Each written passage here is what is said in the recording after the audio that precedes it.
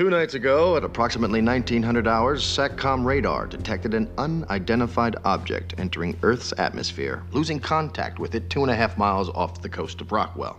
Some assumed it was a large meteor or a downed satellite. But my office in Washington received a call from someone who reported an actual encounter with the object. This is no meteor, gentlemen. This is something much more serious. Hello and welcome to the Dead Letter Movie Podcast. This is episode 85, recorded July 16th, 2023. I'm Tim. I'm Andrew. And we are continuing our summer series for this year, Atomic Summer, this week featuring 1999's The Iron Giant, directed by Brad Bird, starring Jennifer Aniston, Harry Connick Jr., Christopher McDonald, and Vin Diesel. Also, Eli Marienthal, who is does a great job as the child lead. Yeah. All right. So yes, this was a first time watch for me. All the way. I had caught it on the Cartoon Network a couple of times, watching chunks of it, but never really had a proper viewing until now. And I gotta admit, it was quite an experience. And you had seen this on VHS, right? The first time I saw this was on VHS around the time or shortly after its original release on home video. So this would have been late 1999, early 2000, somewhere around there. Yeah. What compelled you to rent it? Honestly, I don't know. I didn't. Someone else did. There was a copy in the house and it was playing and I watched it. Okay, cool. Hey, hey, that's how you watch movies sometimes. Yeah. Nice. Cool. All right. And there's a reason why I asked him that, because this movie did not do great when it came out in 1999. And I'll go in a little deeper into that for a second. But first, before we get into the movie, a little bit of context, and Tim's going to have some stuff as well for us, I think.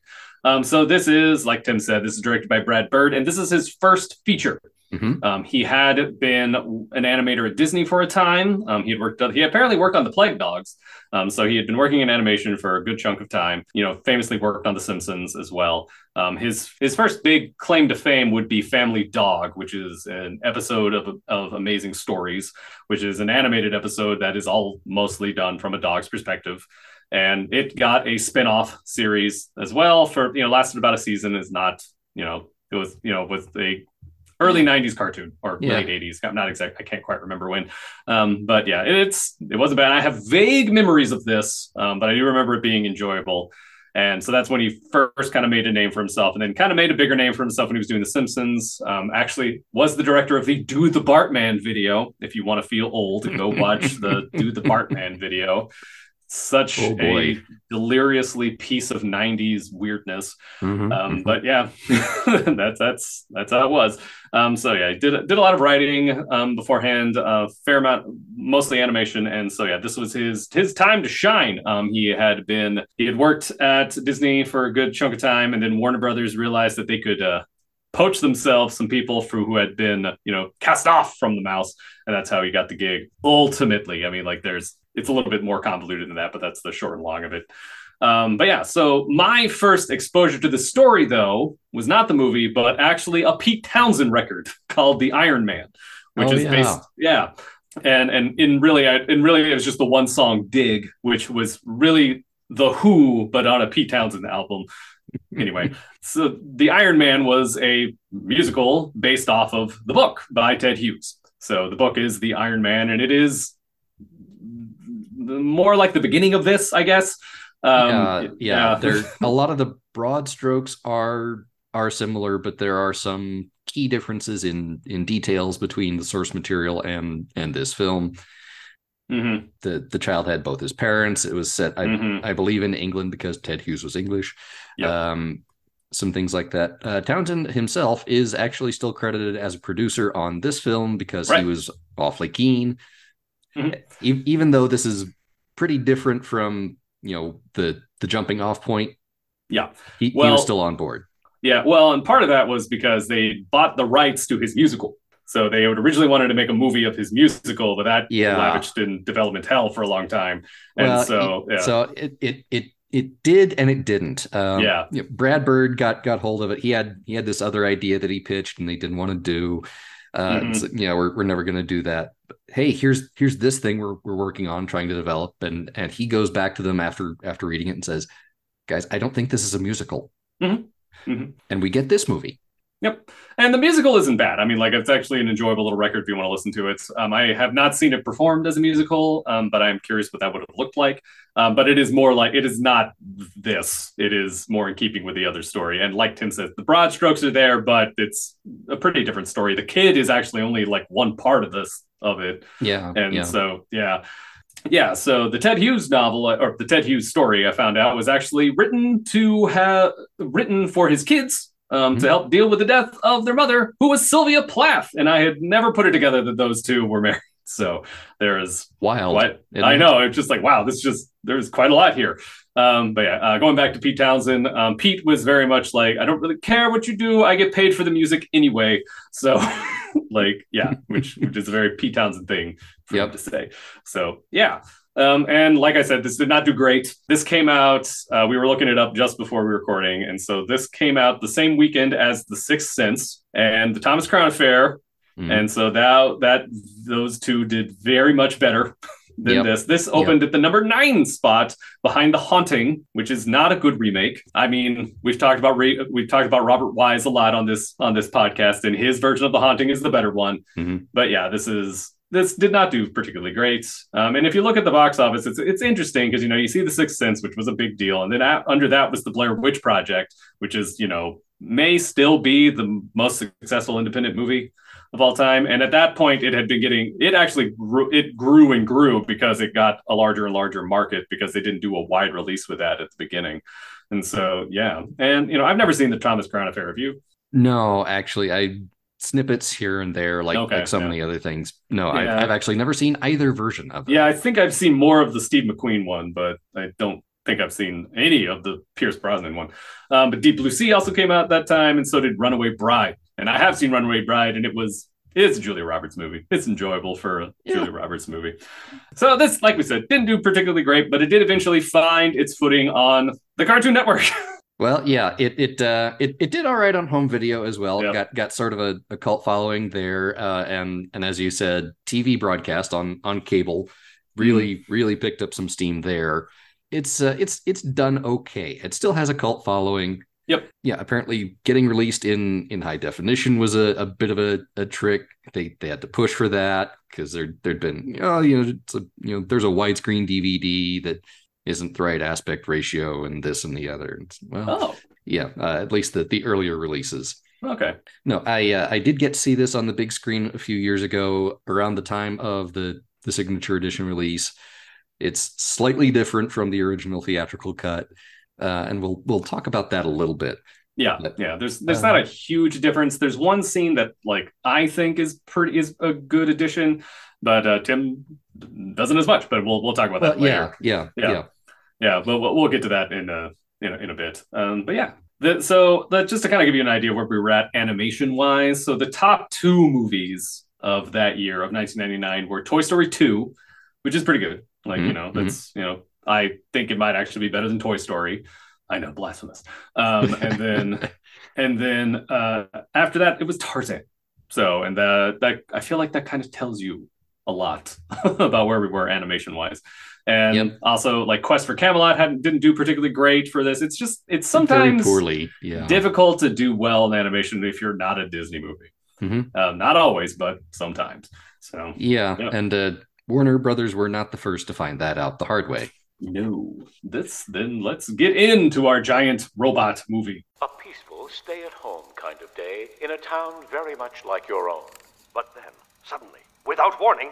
Atomic Holocaust! But how does one survive an atomic attack? Yeah, so the gist of this is it's the mid-50s. There's October 1957. I was able to clock it. Yeah. Yep, because they do put that up on screen. Yep. There's lots of paranoia around the burgeoning Cold War, the recent launch of Sputnik by the Soviet Union, and everything about the looming threat of at least the possibility of atomic warfare. So that's all here, and here we are in a small town somewhere in New England, Maine. I think it's Maine. straight up Maine. Yeah. Yeah. Yeah. And so here we've got a kid of a single parent who, like a lot of kids in the 50s, is okay, sort of has to fend for himself a lot and gets into some scrapes, but he's not a bad kid. He's a good kid. He just lacks a little bit of guidance.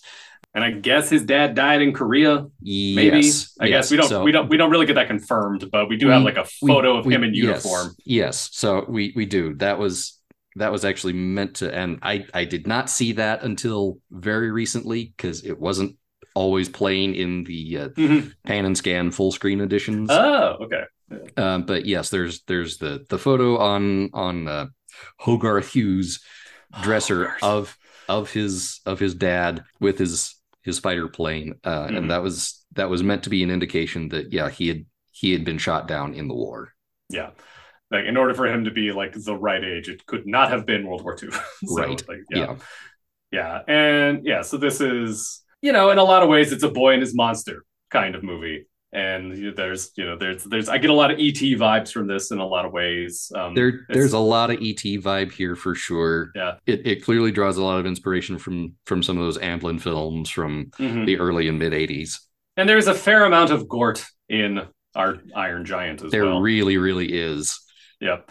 Particularly that comes out toward the end in the big climax of the film. Yeah, it's more obvious there, but you kind of feel it coming on in other places too. You do. But yeah, and so this robot crash lands in Rockwell and starts eating metal. At one point, I was like, we could have called this the robot that ate Rockwell. But, if you wanted to give it a more 50s drive-in title. But so little boy finds Hogarth.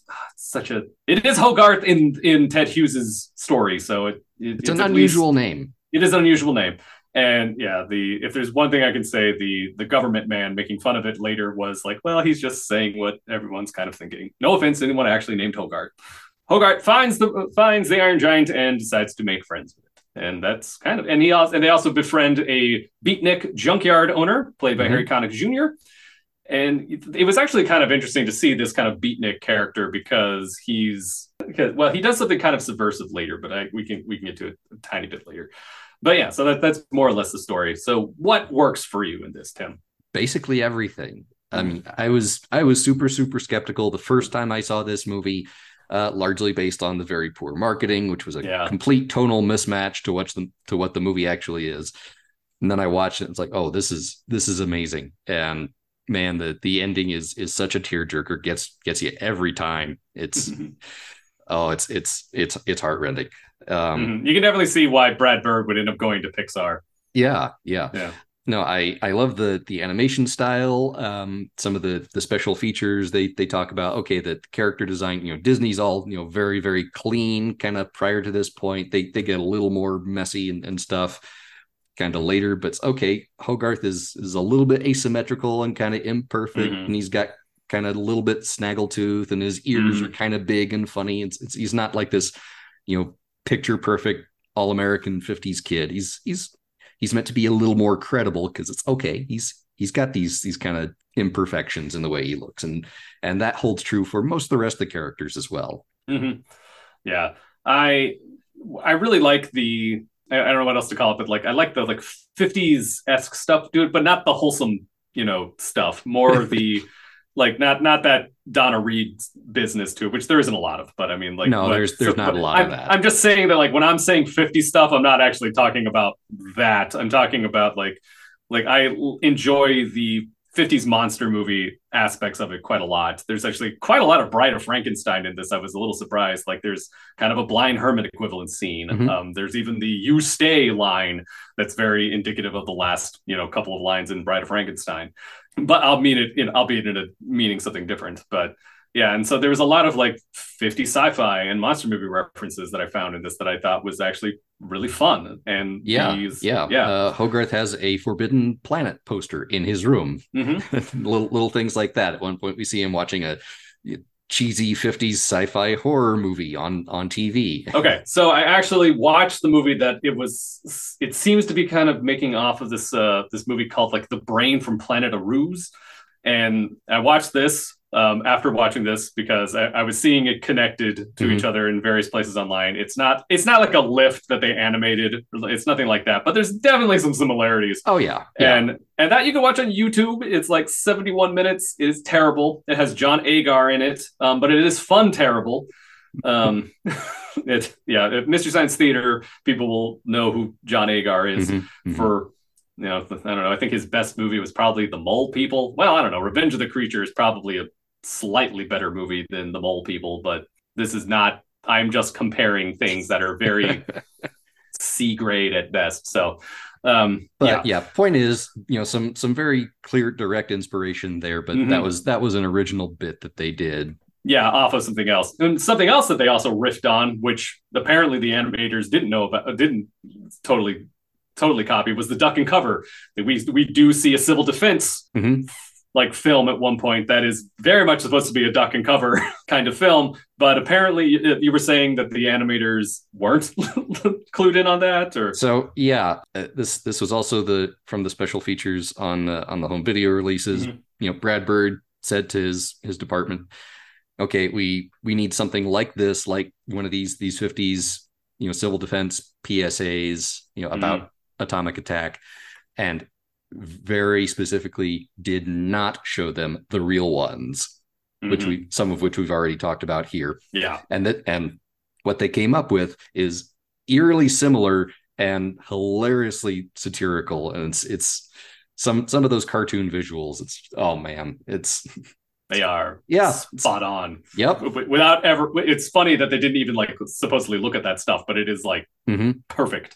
Love it. Ever hear of Sputnik? Yeah, it's the first satellite in space. Foreign satellite, Hogarth, and all that implies. Even now, it orbits overhead. Boop, boop, watching us. Another thing that really works for me is Christopher McDonald's character. He is playing. It's funny because he's playing a character that if this were a live action movie, he would still be playing this character. He totally would. And he's Shooter McGavin in Happy Gilmore, yes. In Happy Gilmore. So that's the movie where I think most people would know him from. But he always plays characters like this, especially in the 90s.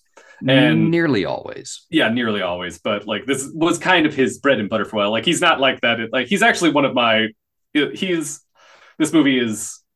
Sort of important for my crowd, but in SLC Punk, he is the punk's dad, and he has this very adamant thing about he is very much a rich guy who's not gonna I don't know how to describe it. There's something about him that makes me respect him in that movie, even though he still kind of sucks. but Christopher McDonald is perfect in this movie. Most of the things that I ended up grabbing to have for clips in this are things that he says, because he's basically the comic relief. Yeah, he's the caricature of the government semi-competent G-man. Yeah, semi-incompetent G-man. You're 100% right. Yeah. And he's really, really great here. He provides a good bit of the comic relief, like you said. It's not just him, but there's other times. It's not just him. There's a lot of humor and heart in this movie. It's a family picture. Yeah. So, quick aside, Christopher McDonald is the Star Trek connection here. He had a very prominent guest role on a single episode of The Next Generation just a few years prior. Not the semi-incompetent G-Man. Definitely doomed, but no, was a solid role. Nice. Harry Connick Jr. as this junk man beatnik who makes art that has a moment with the general moment where he's kind of having an argument with the general and winning, which is something that I found wow, that says something. That's something that's one big difference between making a movie in 1999 and making a movie in 1957, because wouldn't have been able to get away with that. So, and that was something that I really dig. Yeah. So it helps that bit, that exchange that we had already established previously in the movie, that Kent Mansley, the previously mentioned G-Man, it's such a perfect it's so great, so great. Already had kind of a rough relationship with this general and a history of wild goose chases and such. So the general is sort of predisposed to not really like this guy. So when Harry Connick Jr., beatnik or not, comes along, okay. Yeah, I do, however, see that as there is something in there that's the artist is, having an argument against this establishment thing, even if he doesn't like, even if that thing is still on the same side there, like that still says something. And I dig that. I feel like that's not something you see like ever. So, yeah. And so the funny thing I found, like a commonality between this and The Day the Earth Stood Still, I found was the whole room for rent relationship with the boy. He's almost like an anti-Klaatu in this sense. Kent is. So like it even has a K name. So it's like, it's funny to see that kind of role flipped on and played with. Now he's not an alien, of course, but I mean, like he's doing things that Klaatu does, but for very different reasons. And that's really fascinating to me when you're watching these two together. I mean, like, I don't know if I would have put it together if I hadn't seen them so close to each other, but yeah, that was another extra thing that I really dug. Yeah. But then there are other elements that kind of relate to the character of Klaatu in Day the Earth Stood Still that in this story are ascribed to the giant, where okay, he's new to this planet and doesn't really understand society, and he kind of has to be taught some of these things. Yep, exactly. Yeah. So yeah, they ended up being, they made a lot of sense watching next to each other. Yeah. So do you have? You don't seem to have too much, but what do you have that doesn't really work for you? Like I said, there's really nothing about this that doesn't really work for me. No, I mean the art really gives a whole vibe to it.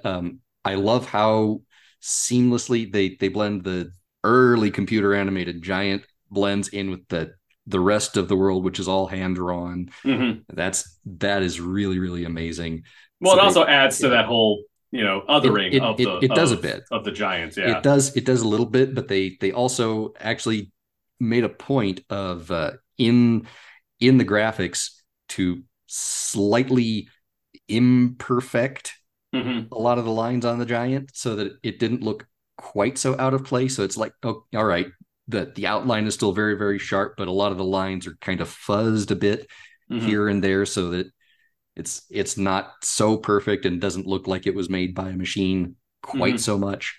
It would have been interesting if they'd actually, like when we first saw him, if they'd kept that and then kind of gradually added the imperfection as the movie went on, as he becomes more of this Earth instead of wherever he's from. That would have been an interesting choice. I agree. I don't think it would have necessarily been easy to do, but but it wouldn't have been easy to do given the circumstances of the production here, and probably would have been a lot harder to notice.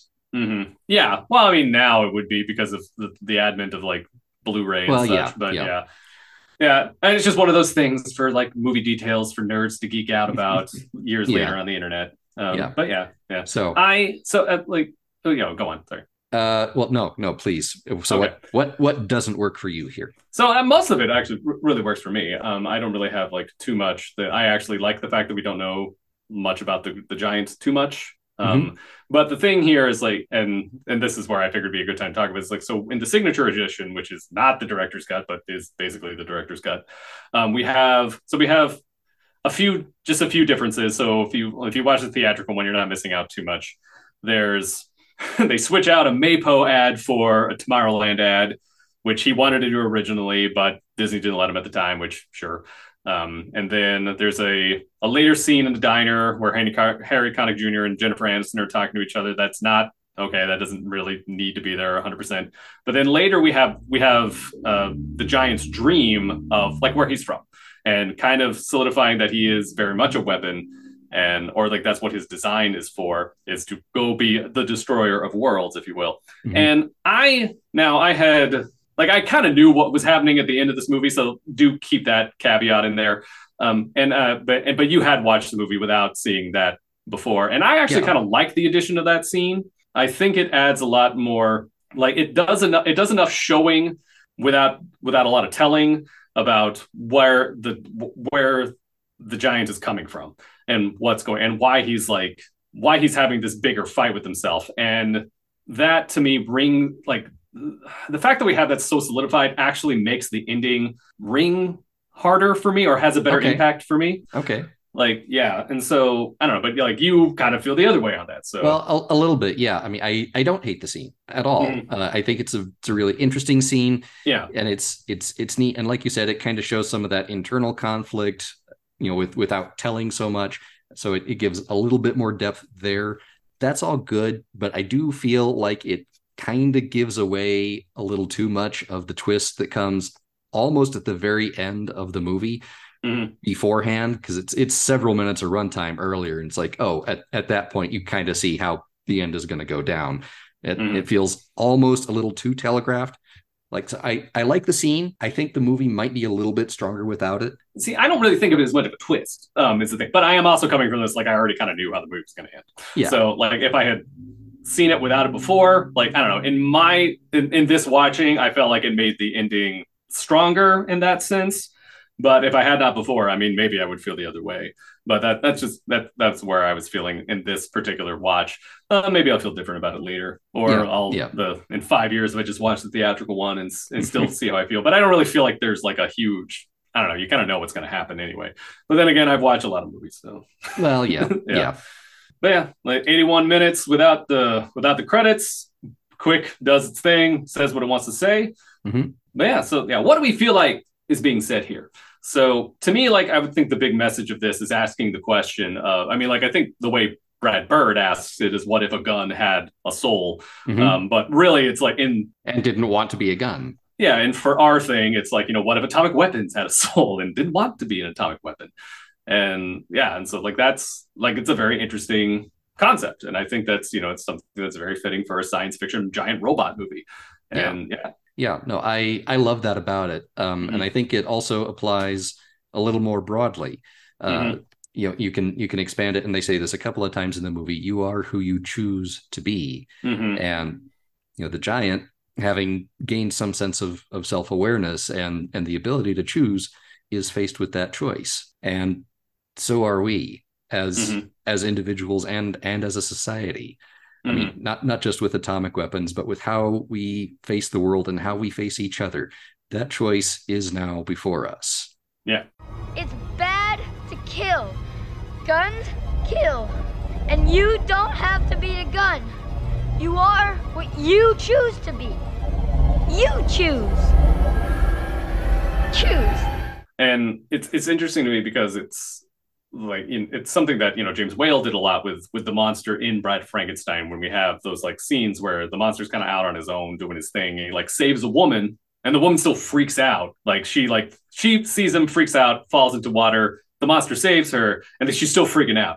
But when the giant saves the falling children during the end, and then immediately the town is on his side, is very interesting to me, because I don't 100% think that is how it would shake out. There would be more people on his side, but not the whole town. But B, it also really shows something about how we as humanity can make our choices on how we view something as well. And sometimes, like, we'll see it as a monster no matter what, even if it does a good thing. And then sometimes we're woken up from that. And that's, kind of what's being said there in that scene. Yeah, I actually really like that scene. It's I read it a little differently. It's not like the whole town is immediately entirely on the side. Who sees it really is who it is. Well, yeah, there's that, but my read was more that the townspeople were sort of kind of awestruck. So they're not necessarily immediately on his side, but they're not running in fear either. It's like they're astonished by what they've just seen and still processing, hey, this giant creature saved these kids, but it's this giant kind of scary looking creature. What does this all mean? Especially if you think about if this takes place in 1957, this is a post Day the Earth Stood Still world, ostensibly. I mean, like, I have no idea if that movie does exist in this universe or not, but I mean, like, if that's the kind of way that they're looking at it, I mean, they see a giant robot. Gort is not evil, but he is something to be a little feared, and so like that, adds something too. Yeah, which is a great parallel with the giant in this movie as well. It's like, is capable of destroying the world. I am, and like, so a part of me almost thinks of it as like, what if this was a Day the Earth Stood Still sequel? That Gort was just an example robot that they just have around, and like the giant is what they send to actually solve the problems for things, and then Gort goes back and wherever the hell Klaatu is from. And the Council of Space folks are like, let's just go send a robot just in case, I can't think of a better pairing than the Day the Earth Stood Still in this regard. Though any kind of like monster and his, or boy and his monster kind of movie would, work well with it too. Yeah, no, I agree. It's a great pairing. I love that it's even with the dream sequence, still pretty mysterious. It's like, what are the origins of this giant? Where did he come from? What's their motivation? Who are his creators? What were they about? Why build these robots in the first place? Any of that. None of that's answered here. And it's like, I've always been curious, but I kind of like that it's mysterious here. Yeah. I don't need it. Like, I like the confirmation that yes, he is a weapon, and he doesn't want to be, but I don't need to know where he's coming from. I don't need to know what the motivation of those. Well, I mean, like, the motivations of those people are probably like, I don't know, go destroy that thing, for whatever reason. But yeah. So when it comes down to it, I'm glad that to watch this. I thought it was a very, very fitting thing. This was your suggestion, and I really appreciate it. And yeah, I thought this went really well with our other movies in our series. And yeah, so I'm gonna go with a B+ on this. I really dug it, and it'll be a bit before I watch it again, but I actually very much enjoyed it. So yeah. Yeah, so this is an A from me. Maybe not quite an A+, just because it, for a lot of reasons, is a little bit rough around the edges. That's nobody's fault in particular, but easy, solid A. It is one I revisit, not just all the time, but often enough. I'm very, very glad to have a copy on my shelf. Nice. All right, so that is The Iron Giant. We will be continuing on with our first summer series / review episode next. Right. We've never really done this before, where we've done like a movie that's in theaters and have it be part of our summer series. So we will be watching Oppenheimer. We're going to give a little bit of extra time for folks to watch that, and also for me to like do whatever additional research I can before. With a new movie, it's harder to get like extra stuff, but I'll at least have some box office numbers and stuff like that down the line. I mean, although I'm pretty sure Barbie's going to win, the question is by how much. Oppenheimer is a 3-hour movie that's going to leave people feeling probably not the best. With an R, so fewer kids going. Yeah, and so like people are going to take their kids to Barbie. So, and also Barbie is like not 3 hours, so you can have more show times. And I mean, like, the math is just on Barbie's side, no matter what you say. I'm totally fine with both movies existing. I think it's great that both movies exist. I don't care who wins, but it'll be fun to see what happens. So this is like all kinds of different movies. Yeah. I know it's a good thing for people who love movies. Like, this is a great thing, because things that get people into the theater are great things. I don't care what it is. So as long as people are going to the movies and enjoying movies and finding things to love in them, then perfect. That's all I want. But for now, that's our show. Thanks for listening, everybody, and we'll see you next time. Bye. Bye. Hogarth? Embarrassing name. Might as well call him Zeppo or something. What kind of a sick person would name a kid Hogarth?